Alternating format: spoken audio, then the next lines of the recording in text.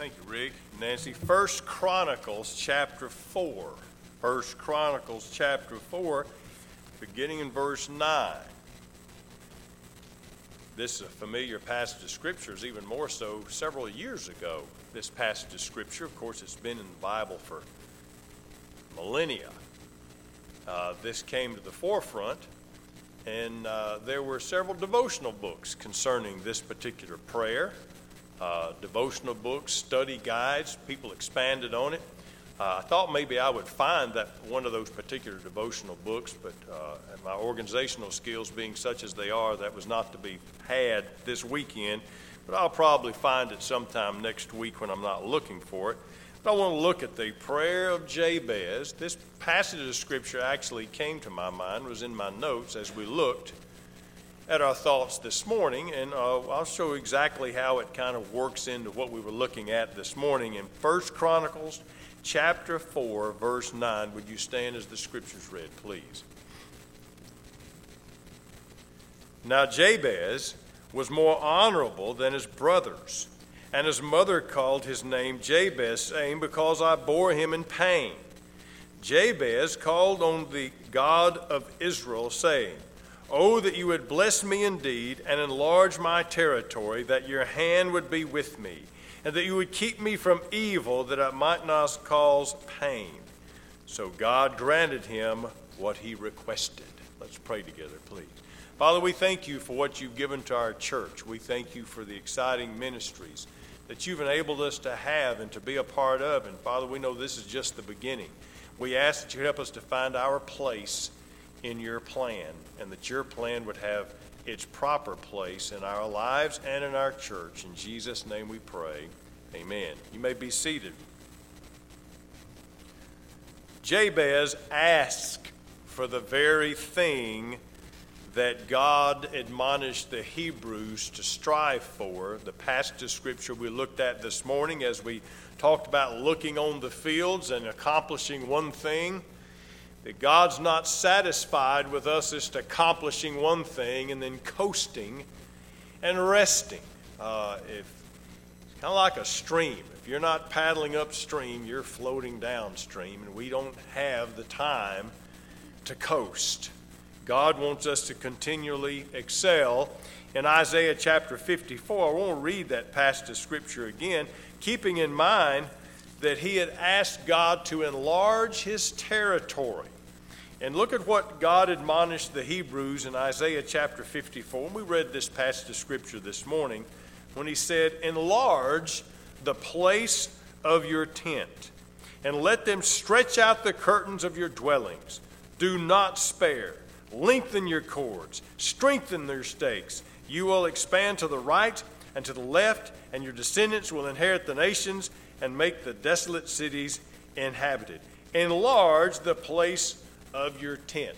Of course, this was an admonition and a responsibility that was given to the Hebrew people, the Jewish folks. And so, not sure if they were apprehensive about this, or God just had to remind them, or maybe they were a little bit hesitant. But now, here is Jabez asking for the very thing that God had later talked to the Hebrew children about, to enlarge my territory. He was asking for more responsibility. He was asking for more to take care of. He was not asking for more money. He was asking for more territory. He was asking for a bigger job to do. Give me more to do and give me more to accomplish. There's some principles and focus in this passage of Scripture. First of all, to get the proper view of this and for all this to come into place, we have to remember the meaning of his name, Jabez. His mother called him Jabez because she said, I bore him in pain. The meaning of the name Jabez can be in pain, he gives pain, or grief. Now, can you imagine a guy going through life with the name Good Grief? Here comes good grief. Well, that's pretty much what his name meant. His name meant sorrow or grief or pain. Well, here comes pain. You're just the pain. Well, that's exactly what his name was given to him, because she had a hard time, obviously, in birth. Now, that's something for us to think about, because in your little bulletin article on my page, words do have lasting influence on kids. And words shape their thoughts. When their thoughts are shaped at a young age, sometimes they set. And so if we tell a kid that they're ugly, we tell a kid they're stupid, we tell a kid they're trouble, we tell a kid, we start talking to kids about this. It's like those tracks in the cement. They're easy to make now, hard to erase later. But that's what happened in the Bible times, is people would give kids names based on something that was going on at the time. And this lady obviously had some issues with him coming into the world, so she called him the pain. Little good grief. However, he's mentioned as being notably honorable. Isn't that something? Now, Jabez was more honorable than his brothers. Now, this is something. Jabez didn't grow up being bad news. Now, they may have called him bad news when he was a kid, but he didn't grow up being bad news. Well, what happened? What happened that he was more notable than his brethren, even though when he was a kid he was known as the pain? Well, he prayed. That's what happened. He prayed. Jabez called on the God of Israel.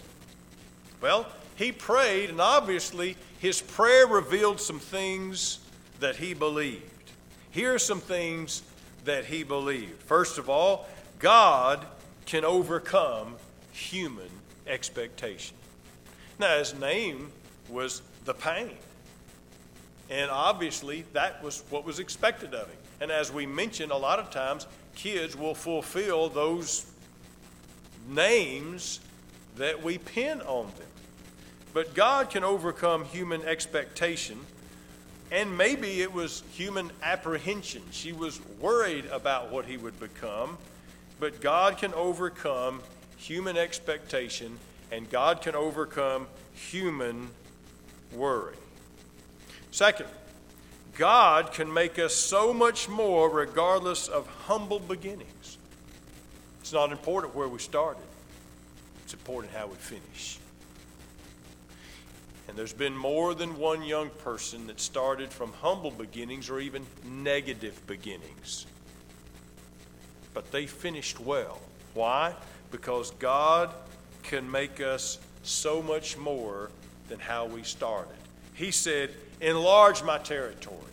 This is how I started, God, but I don't have to stay this way. That's the same way with individuals, same way with the church. Regardless of where we are, or how small we started, or where we've been, God can make us so much more than the humblest of beginnings. And He can do what we have never even expected. But here's something else that he believed. Sin in our lives brings pain to others. Now, other English translations read this a little differently, but the Hebrew language sometimes leaves an ambiguous place with some of these words where they can mean two different things. And it says that you would keep me from evil that I might not cause pain. I think some English translations say that you would keep me from harm, that I might not be in pain. But notice, it could very easily be translated this way. And this English translation says, keep me from evil. Now, this word evil doesn't mean just harm or disaster or accident or sickness. It means evil that I'm doing. It means wickedness in my life. It means sin that I'm enjoying. He said, keep me from all that, that I might not cause pain. Sin in our lives is not just between us and God. Sin in our lives will affect other people.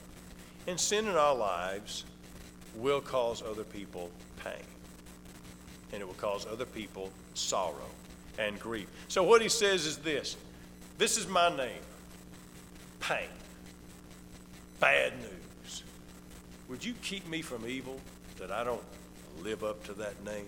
It's exactly what he prayed. Now, he prayed believing God could overcome human expectation, worry, humble beginnings, and he prayed because he knew that sin in his life would cause pain. And it says, God granted what he requested. God answered his prayer. And several things happened. First of all, God did enlarge his territory. God did enlarge his territory. In fact, back in chapter 2, verse 55,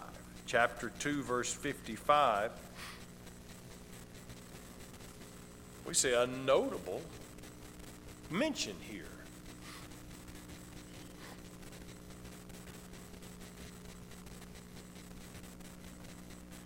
And the families of the scribes who dwelt at Jabez. Then he mentions all of these ites that are in there, and I'm not going to try to pronounce all of them. The families of the scribes dwelt in Jabez. Had a town named after him. Now, that must be some notable guy that they would name town after him, and the name of the town was Pain. Where are you living? I'm living in Pain. That's where I'm living. I'm living over there in Jabez. I'm living in Good Grief. That's where I'm living. Well, his name meant pain, grief, and sorrow. But he was so notable. God enlarged his territory that a whole town was named after him.